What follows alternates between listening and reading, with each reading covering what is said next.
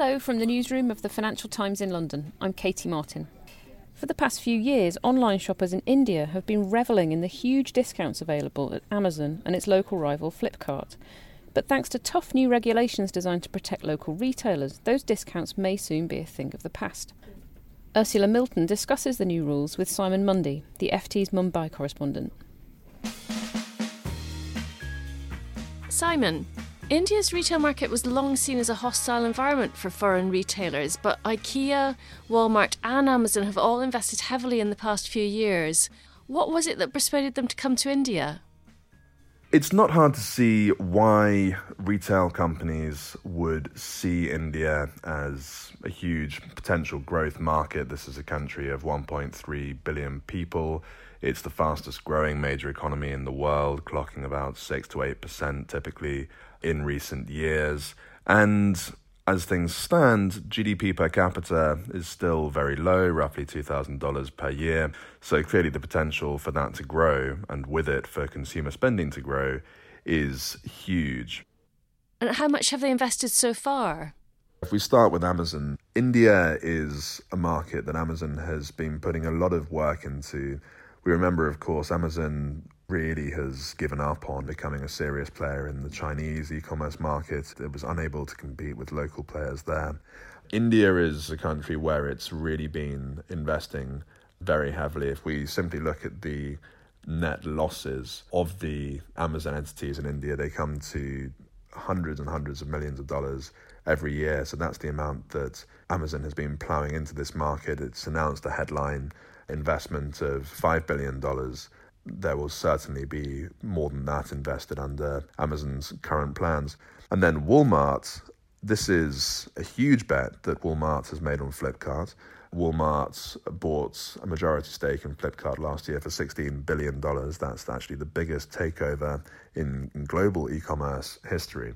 So both these companies have huge bets riding on this. What sort of regulatory barriers have these big foreign retailers faced? As you say, this has been a relatively complicated place to invest for foreign retailers, and this goes back to the 1990s when India really started dramatically reforming its economy, making it much more open to foreign investment. And there was a lot of concern when it came to the retail sector that tens of millions of small retailers would be wiped out by foreign supermarkets coming in and taking huge amounts of market share. So it was decided that there would be different rules for different sorts of foreign retail companies. And the distinction was made between single-brand retail and multi-brand retail. So for single-brand retail, you could think of a clothing label that runs its own shop, selling its own brand of clothing. Multi-brand would be a supermarket selling hundreds of different products with hundreds of different brands. So if we look at how this has applied to the companies you mentioned, IKEA actually is not restricted by this. It's a single brand. Now, when it comes to Amazon and to Walmart investing in Flipkart, the rules were simply assumed to apply to online retail in much the same way as to offline. So it was assumed that you would not be able to set up a sort of virtual online supermarket in which you, as a company, sell all kinds of different products online. What was allowed, and this was clarified in 2016 when Amazon had in fact already invested, you are allowed to run a virtual marketplace. So you're allowed to run a platform where you link merchants with customers. This is effectively a neutral space where you yourself, as Amazon, for example, are not selling your own inventory. And this applied to Flipkart as well, because Flipkart was funded by foreign investment, and these rules apply to foreign-funded companies. It's FDI rules that apply the restrictions here. How have Amazon and Flipkart tried to get around the restrictions? Amazon and Flipkart both found ways to work with this. One important thing that Flipkart did first was to set up a very, very large wholesale entity, which was selling to vendors who would in turn sell on Flipkart's marketplace. This is something which Flipkart started with, and then Amazon followed suit from 2016. Suddenly, its wholesale entity in India started selling huge volumes of products to vendors, and certainly much of this product was sold on Amazon's own marketplace. The scale of this was quite dramatically large, and when you consider that both Amazon and Flipkart are supposedly marketplace companies first and foremost, it's quite interesting that the scale of their wholesale entities' sales is dramatically larger in both cases than revenue for the marketplace.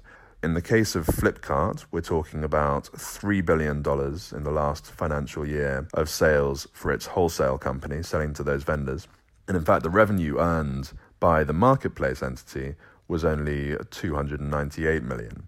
For Amazon, the revenue for the wholesale business was $1.5 billion, less than $700 million in sales for its marketplace business. Amazon did a second thing, which was to invest indirectly in a vendor which was itself selling on Amazon. So the biggest vendor on Amazon is called Cloudtail. Cloudtail had $1 billion of sales in the last financial year. Now, Cloudtail is owned by a company called Preown. Preown is 49% owned by Amazon in a joint venture with a domestic fund which owns 51%. So this was, again, an example of how Amazon was clearly closely involved in the selling process on its own marketplace. And how have local retailers responded to the kind of things that Amazon and Flipkart have done? This caused anger among rival entities in the retail space, principally small retail groups. I've been speaking to offline sellers of mobile phones, for example. Mobile phones has been a particularly popular product category for e-commerce in India. And this is largely because discounts have been offered. Now, why have those discounts been offered? If you speak to the small retailers of mobile phones, they will tell you, look, this is because Amazon and Flipkart, using the complicated structures that I just described, have been subsidizing these discounts in order to try and wipe out the competition and put themselves, I suppose each of them is supposedly going for a monopoly position in the long run. So both are accused of pursuing incredibly aggressive predatory pricing. And the allegation is that the discounts are subsidized in various ways. One way is that the wholesale company could stock the items in bulk, perhaps through exclusive deals with phone companies, and they would then sell them at low prices to sellers who can then sell them online cheaply. Also, perhaps the marketplace would give the seller various sorts of incentives, which again would enable the seller to sell at these very steep discounts. Now, Amazon and Flipkart have both been very careful to state that they have been entirely compliant with the rules, and most of their critics that I've spoken to have not actually accused them of breaking the rules. The allegation is that they've found very clever ways to act against the spirit of the rules, effectively funding discounts, which they were prohibited from doing under the FDI rules, and effectively running an inventory-led model, an inventory-led multi-brand model, exercising a lot of control over what's sold on there, and effectively acting like digital supermarkets where they control the procurement and they control what is sold on their site, whereas under the FDI rules, to protect the local businesses, they're supposed to just function like neutral marketplaces and not get involved in the sourcing and selling of products. So what action has the government now taken, and how will the new legislation that comes in next month affect these practices?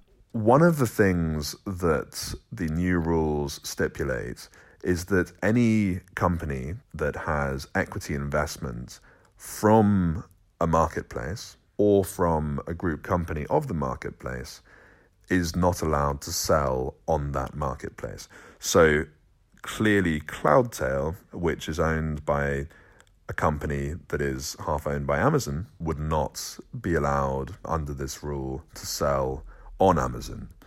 And the second major change that was announced by the government is that companies that source more than 25% of their sales from any entity linked to the marketplace, again, cannot sell on that marketplace. So who does that tackle? That tackles these entities that are effectively functioning as middlemen between the wholesale company and the marketplace company. So if you have a company that all it does is it sources products from, let's say, Amazon's wholesale business, and it then sells them on Amazon, it will not be allowed to do that anymore. It will have to get at least 75% of its sales from suppliers that have no links with Amazon. How have Amazon and Walmart reacted, and what will be the overall impact of the new rules, do you think? So this is obviously serious news for both Amazon and Walmart, and they're both lobbying quite strongly for some sort of extension. At the very least, they're hoping they can get a few more months to respond to these rules. And if that's not the case, clearly there's going to be enormous disruption to their business models. Now, that would benefit the small retail lobby who have been campaigning so strongly for a crackdown of this sort. It might be somewhat less welcome news to all the shoppers online in India who have been benefiting from all these discounts on mobile phones and many, many other items. But the proponents of this move say, look, this is in the long-term interests of the Indian consumer because competition will be preserved and it will ultimately make sure that they will have more value in the long run and more options for places to shop from. So we'll have to wait and see what happens, but if these rules go ahead, clearly there will be a lot of hard thinking to be done at both Amazon and Walmart about the way they approach their business in India. That was Ursula Milton talking to Simon Mundy, the FT's Mumbai correspondent. We'll be back with another news feature tomorrow.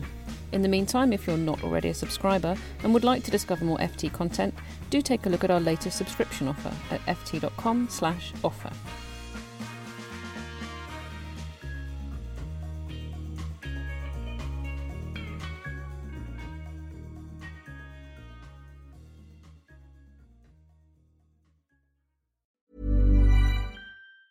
Support for this podcast and the following message come from Corient. Corient provides wealth management services centered around you. As one of the largest integrated fee-only registered investment advisors in the U.S., Corient has experienced teams who can craft custom solutions designed to help you reach your financial goals, no matter how complex. Real wealth requires real solutions. Connect with a wealth advisor today at Corient.com. That's Corient.com. Did you know the Capital Ideas podcast now has a new monthly edition hosted by Capital Group CEO Mike Gitlin? Through the words and experiences of investment professionals, you'll discover who was their best mentor, what's a mistake they made that changed their approach, and how do they find their next great idea. Subscribe wherever you get your podcasts. Published by American Funds Distributors, Inc.